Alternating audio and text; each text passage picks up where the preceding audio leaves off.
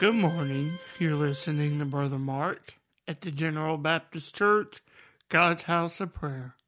Open with me this morning. I'd like us to turn to the book of Ecclesiastes, and we're going to read in the 6th chapter, and we'll begin looking in the first verse.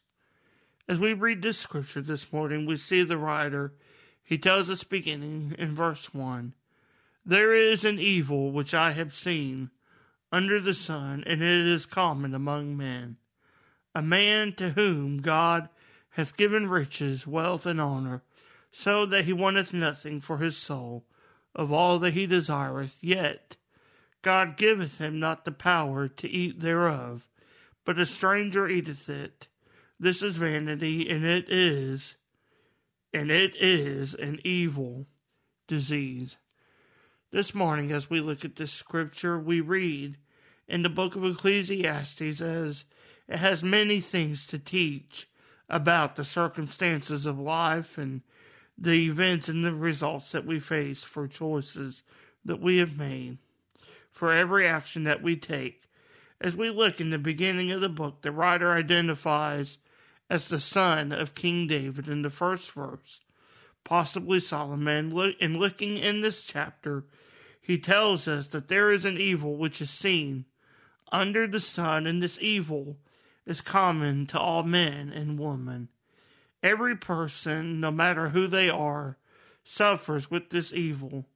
So what is this writer talking about? What does it mean, or what does he mean, rather, by calling this an evil?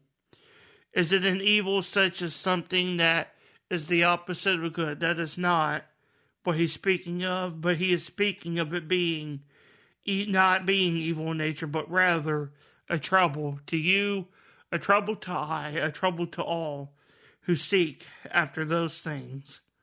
This evil, this trouble stems in wealth, honor, and other prestigious possessions that we may have in this life. And all these things are an evil because although God gives them to mankind, they cannot fully enjoy it, for it is consumed by others.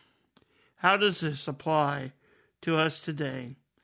Solomon, although he lived several thousand years ago, the truth of his words still ring true with us today. We can seek wealth, honor, and riches, but ultimately they bring trouble.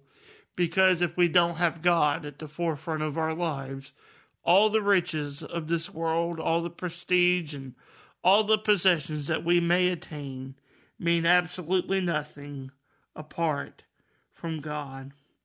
In our daily life, we must focus our hearts on the things that are of God above, for where our treasure is, Christ tells us in the Gospel of Matthew, chapter 6, looking in verse 21, he says, "For where your treasure is, there will your heart be also." When our heart is set on the things of this world, when we seek after this treasure, that is where our heart remains.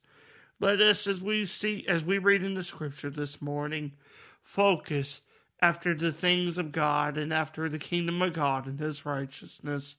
And then God will add unto us something that is much more powerful, something that is just much more valuable than the treasures of this world. And that is the eternal treasures of life and joy and peace that can only be given in God above. I pray that this scripture blesses you this morning and encourages you in your coming day. God bless.